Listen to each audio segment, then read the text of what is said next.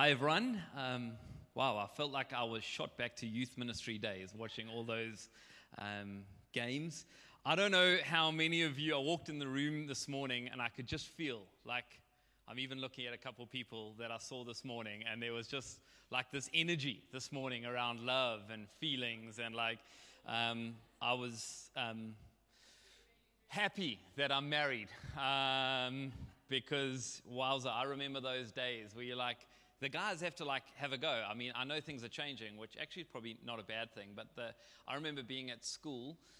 We're talking about it. I was chatting to some of our staff that aren't married and going, oh, you have to take a risk. And I remember on one Valentine's Day, I messaged a girl this long, you guys don't know this, but SMSs used to pay per SMS. So it was like R2.50, R5, it was a full-on R7.50 message.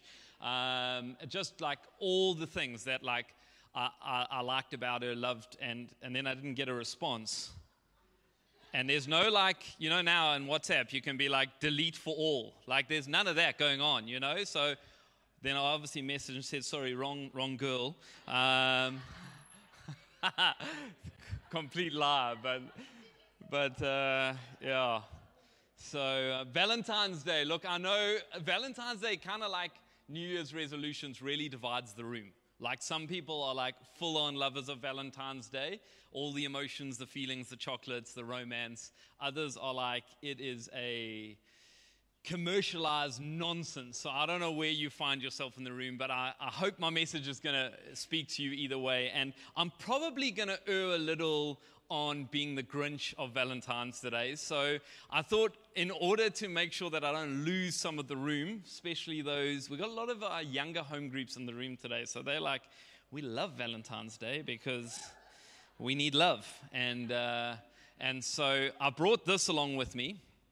You probably can't really read it on the screen, but I'll tell you, this is just to... as a disclaimer, to really show you that I am a man of love and I don't know that I actually like the way that I just introduced myself, but I am a romantic at heart. So I'll tell you how I proposed to my wife. So we were in Italy. It was 8 years ago, and my wife had never been to Rome, and so I bought speed train tickets. That cost me a huge amount of money, but we were Christians, so we couldn't stay the night anywhere. And so we had to do Rome in a day. So can Rome be built in a day or conquered in a day? Absolutely it can. And so I wrote 10 love letters to my wife after buying her an outfit in Milan.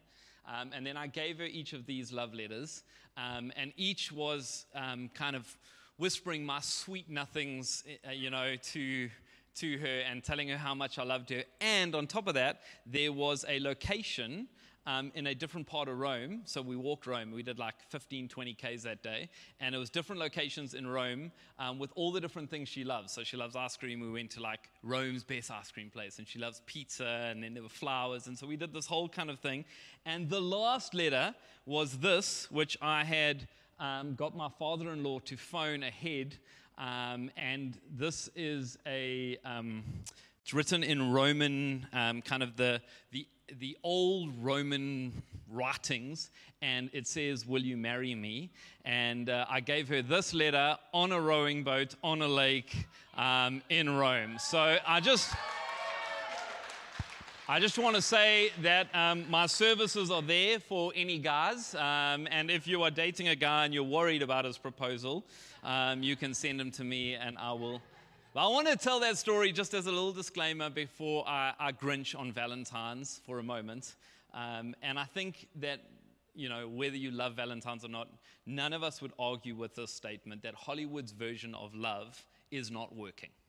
Hollywood's version of love is not working. And when I say Hollywood, I mean music, media, movies. It just isn't working. And they portray this notion of love that's fluffy and rainbows and, I don't know, floating on clouds and duets at the back, in the back of cars, and endless laughter and sunsets and sunrises. And I actually think God wants us to enjoy all those things. But I just think that love is a little more than that. And actually, when you begin to scan the scriptures, when you begin to look at what the Word of God says about love, it's actually quite different to that. The Word of God starts to describe love that is a lot more rugged and gritty and sacrificial and hard. And I would go further than that and say it's probably sometimes more hard than easy love. It's more messy than it is pretty. Like you can't put it on a Pinterest board. Like, have you ever seen those expectation versus reality photos? I got a couple that are going to pop up on the screen. But you know that, like, you're like, that's what I ordered and that's what I got. We can roll to the next one. Or like, I'm going to look really good, except like I don't really look that good. Or that's my son's birthday. You know, it's not really our son's birthday, but you know, whatever. Expectation versus reality. You know what the problem is? You know what the problem is? If you think love should be packaged in a certain way, and then God asks you to love in another way, you're going to be really disappointed. You got this expectation. This is what love should look like. This is how it should feel. And then God's like, well, actually, I'm going to flip the script. It looks quite gritty and hard and sacrificial. And you're like, no, but I didn't order that. I didn't order that top. How come it looks so bad and difficult and hard? And so, again, I'm not denying the raw emotions. I mean, when the birth of our 3 kids, I was there and I was overcome by love and emotions. On our wedding day, I was overcome by emotions. We officiate, Hilton, myself, and other pastors officiate weddings, and you can tangibly feel the raw emotions and love. And I believe God wants all of that, but it just is more than that. And the person that I have endeavored to love the most is my wife. And I can tell you that there's been as many hard days as there have been easy days. In fact, if you had to ask my wife, she'd probably say there have been more hard days than there have been easy days. But social media pumps out these false notions of love, and the world is taking them hook, line, and sinker. Think about it. Most times when we talk about love, it's about me. It's about me finding love. That's why we got sayings like find love, fall in love, looking for love. It's this, and I get that there's some space for this, but there's like such a large narrative at the moment around self-love. It's like, just look after me. Just love me. Make sure I'm number one. Make sure I'm priority. And yet I don't find that in the scriptures. And so we need to be careful that we don't have this very self-centered soundtrack that we're listening to and then wondering why we feel hollow on the inside. God sets this blueprint for love in probably the most famous passage of all of the Bible. It's John chapter 3, verse 16. And it says this: "For God so loved the world that he gave." The blueprint for love is not receiving. The blueprint for love is giving. And the hollow feeling that many of us are feeling is because we're trying to love on ourselves. We're trying to find love, fall in love, get love, look for love. And God's like, give it.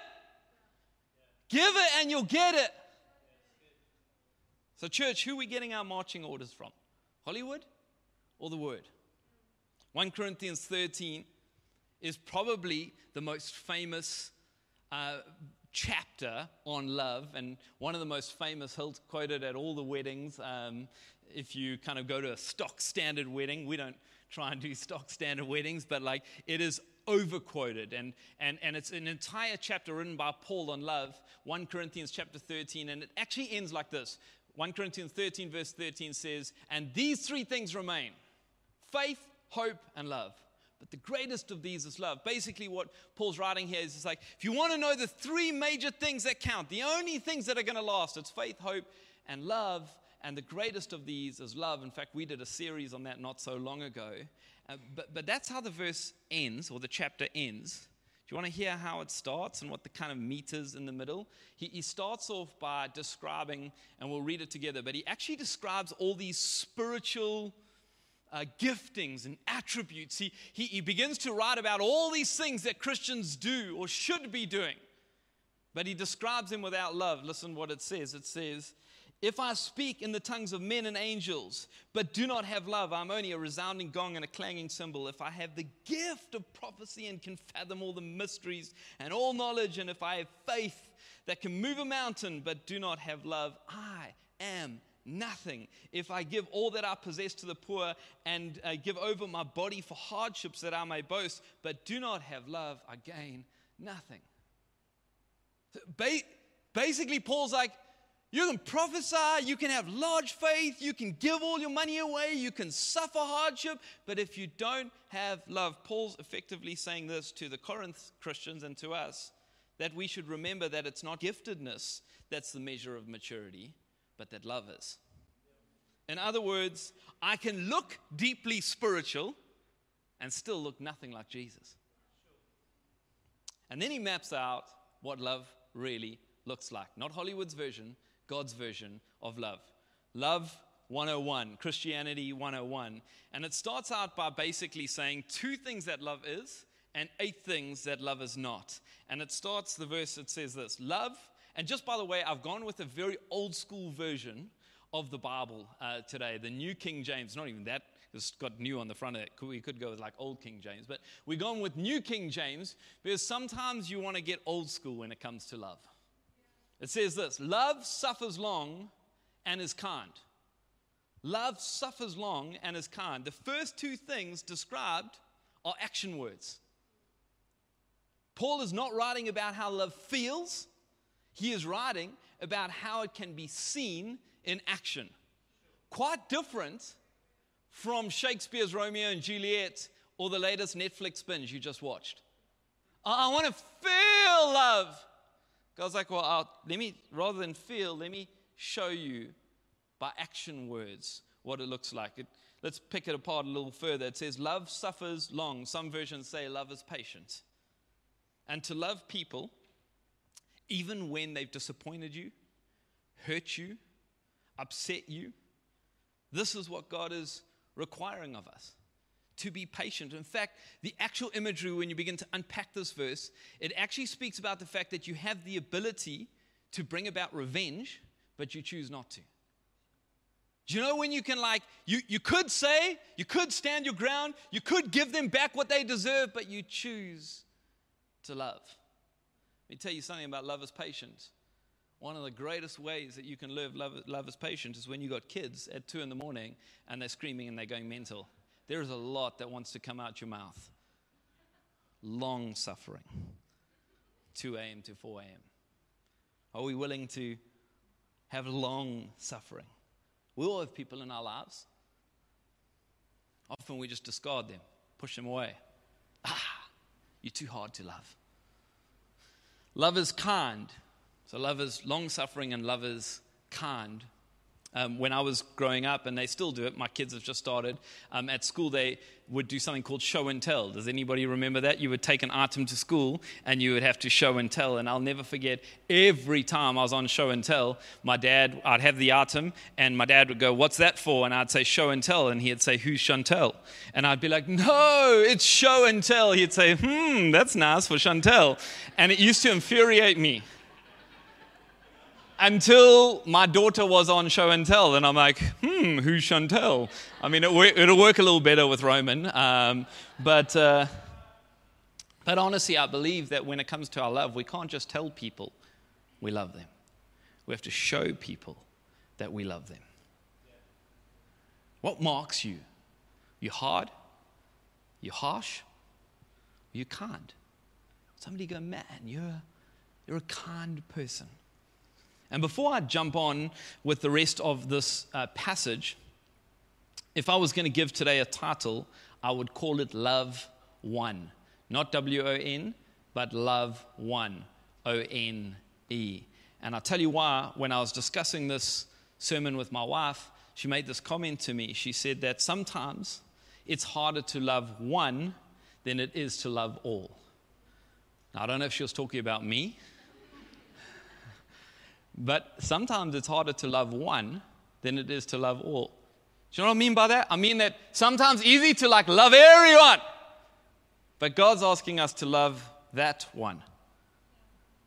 Sometimes easier to, be a lovely person to everybody. And God's like, yeah, but could you love that one? I actually think God's asking all of us as Christians to ask him, who's the one you need me to love? Love one. Who in this season? Is it your teenager that's just driving you nuts? Is it your husband or your wife? I wrote down wives here. I don't know why I wrote that down. Do not love all your wives, just love your one wife. But is it your brother, your sister, your parent, your friend, your work colleague? Who is the one? See, because we can walk away from a message like this and go, oh, yeah, I need to love. But how do we actually put that into practice? Oh, God, I need to love that one. Think about Jesus. He often, in the crowd, finds the one.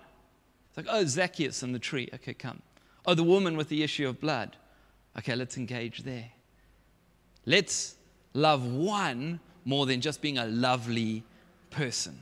If we could love one, then I think truly love has won. So the two first things is love suffers long and love is kind. Then it's 8 things that love is not. You ready for them? Love does not envy. Love does not resent when someone else is promoted or blessed. Love is ever willing that others should be preferred before them. I think sometimes we write envy off as like a small thing. It's like, I'm just a little bit jealous. It doesn't really matter. It's not a big deal. But you know that envy murdered Abel? Envy put Joseph in a pit. And envy put Jesus on a cross. Listen to what it says. It says, for he knew, this is out of the Bible, for he knew that they had handed him over because of envy. That's Jesus. Let's deal with our envy. There have been times, honestly, I've got to be honest with you, where I've thought like, don't know that they deserve that. Don't know if that's the right call. Don't think you actually know everything about that person. I'm like, well, hold on. Let me just have a deep dive here. What's going on in my heart? Is it because it's me? Is it because I've been overlooked? Is it because of my issues? And be careful the voices that fan the flame of envy in your life. Do you know that people can be right, but still be wrong, which means it's not helpful? They can come and tell you, you should have, they could have. Careful when somebody fans envy into flame in your heart. It goes on to say, love does not parade itself. Other versions say, it does not boast. Love in action can work anonymously. It does not have to have the limelight or attention to do a good job. You ready for some brutal truth? I was reading some commentaries, and this one said this about love. Sometimes the people who seem to work the hardest at love are the ones furthest from it. They do things many people perceive as loving, yet they do them in the manner that would parade itself. This isn't love. It is pride looking for glory by the appearance of love. Can I speak to our social media enthusiasts for a moment? Sometimes I look at what's going on in social media, and there are a lot of pros, but I look at like the pretentiousness of social media, and it gets to me. I'm like, I watch people write things about other people, and they're like, you're the best, or you're brilliant, or you're amazing, or quite phenomenal, or unbelievable. And this is what I'm thinking to myself when I see that. I got no problem with encouragement if it's sincere and real. But if it's pretentious, I got a problem. This is the question I'm asking. Are you speaking the same way to your husband and your wife at home? Are you speaking the same way to your friends in person?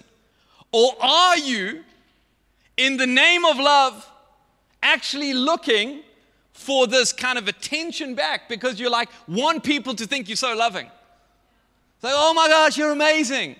You're like, well, do you speak to people like that in your own life? I know, it's getting a little hot, and you're like, this is hectic. We're going to go a little hotter for a little while more, and then it's going to get good news. It goes on to say that love is not puffed up, or other versions say it is not proud. Among Christians, the worst pride is spiritual pride.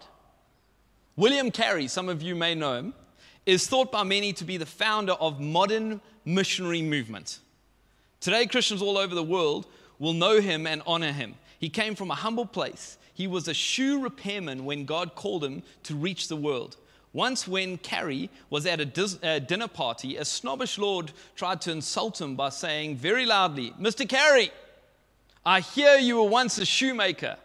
Carrie replied, "No, your lordship, not a shoemaker, only a cobbler." Today, the name of William Carey is remembered throughout the world, but nobody remembers who the snobbish lord was. See, love doesn't boast or parade or puff up. Can I just go here for a moment? Sometimes we like to post. Do you know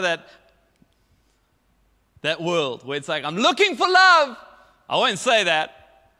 Why don't I just post for a moment? I've just started running, and to be honest, I can't call it running. It's just moving a little quicker than walking.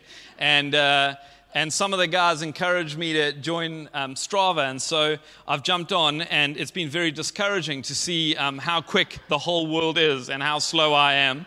And I actually really like it, because it's like, oh, you get to see different routes, and you get to encourage guys, and I think that's all good. But I do think there's a little bit there maybe of a post. Like, hey, look at me.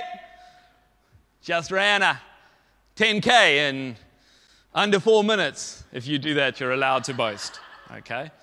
But I do. I think sometimes there's a post. It's like putting myself out there looking for love. Sometimes I'm just going to go here for a moment because I know I'm a little older than some of you and I'm getting really old by this next comment. Sometimes I look on social media and I'm like, I'm embarrassed for you. What are you doing? The photos of myself, my best angle, trying to get what? My achievements, my looks, my goals, Sometimes we've got to be careful, guys, because we don't realize that we're looking for love instead of moving from a place of we are loved. And some of you are like, Colin, like, I thought this was Love Sunday. Like, where is the love, the love, the love? That's Black Eyed Peas for those who had no clue what that song was. And the guys in the studio are like, please don't ever do that again. We couldn't make that work. But seriously, like, sometimes I think the world is asking, where is the love? Like the genuine Jesus, word-based, revolutionary love. And I think it's going to take some deep refining in all of our hearts. It goes on to say it does not dishonor others. Every time, and I mean every time, we gossip or speak poorly of people or diminish someone or belittle them or power up on them, every time we do that, love is not found in us. I want to just speak into this for a moment because sometimes we love people in public and then diminish them in private. Make no mistake, this love is not love at all. It's humanistic. True love is those who won't speak behind people's backs, will only honor, will only lift up, will only boast not in themselves but in others. It goes on to say, it is not self-seeking. This is straight out of one of the commentaries. It says, that man is no Christian at all who is concerned for his own happiness alone and cares not how the world goes so that himself may be comfortable. It goes on to say, it is not easily angered. Some versions say provoked. And anger, church, is a gift from God to stand up for others, not for yourself. Much of the time, our anger is actually self-preservation. Anger is a gift from God to stand up on behalf of unrighteousness and injustice. It's not there to stand your ground. Scriptures say it's not easily angered. And often when I become so angry, I have to ask myself, is it because I've been put out? Because truly, to love is to not be easily angered. Goes on, last of the 8, and it says, there's 2 more. It keeps no record of wrongs. Husbands, wives, just think about any fight. My wife is like, whoa, you can't remember to get bread on the way home, but somehow you can remember the last 6 years worth of fights and when I did right and when I did wrong. Keeps no record of wrongs. Imagine we were able to love the way the word is calling us to love. There's a tribe in Polynesia, where it is customary for each man to keep some reminders of his hatred for others. These reminders are suspended from the roof of their huts to keep alive the memory of the wrongs, real or imagined. We do the same. We do the same. You're like, what? That's crazy, something barbaric. Like, we do the same. We keep all these reminders of things that happened and things that didn't even happen, but we just... Love keeps no record of wrongs. And it ends its 8-part, what loves are not. And it says this: love does not delight in evil, but rejoices with the truth. And I have quoted this so many times, you're going to get bored of it, but this is one of my favorite Beth Moore quotes. It says this: you will watch a generation of Christians, yes, of Christians, set the Bible aside in an attempt to become more like Jesus, and stunningly, it will sound completely plausible. This will perhaps be the cleverest of all the devil's schemes in your generation. Sacrifice truth for love's sake, and you will rise or fall based upon whether you will sacrifice one for the other. Will you have the courage to live in the tension of both truth and love? I'm just going to drive this point home just a little stronger, because the world is pushing us to ignore truth for love's sake. If you're not in the Word, your love will be hollow.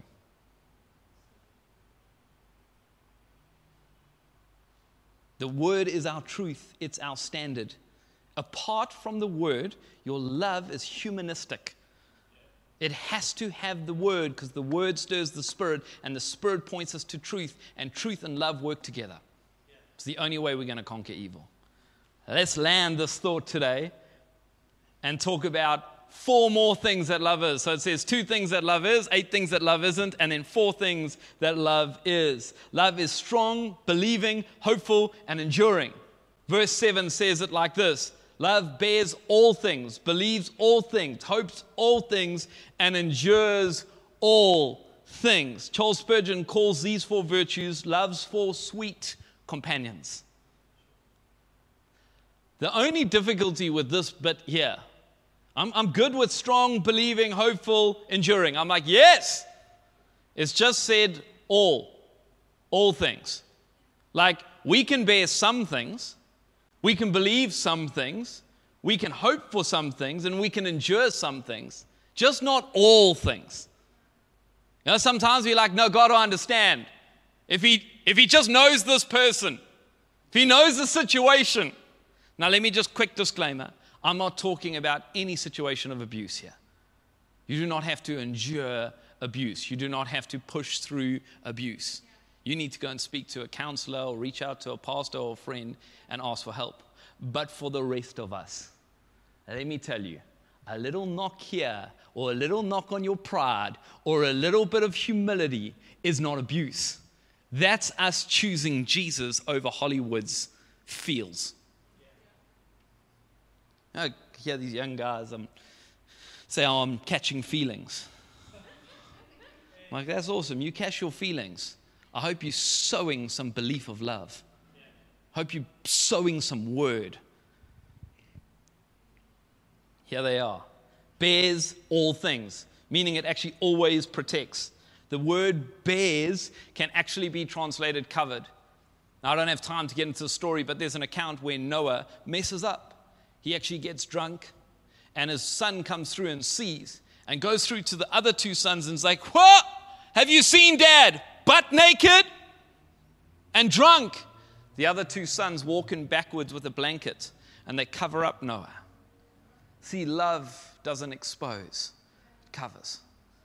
Sometimes people get this little like, ooh, but do you know that they did? Go, whoa, whoa, whoa. That doesn't look anything like love.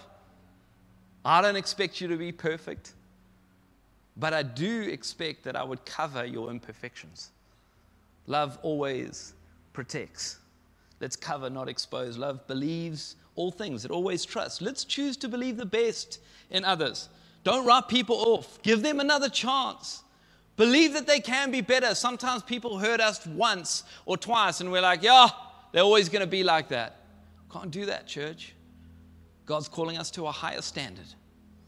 Goes on to say, hopes all things. Love has this confidence about the future, not like this pessimism.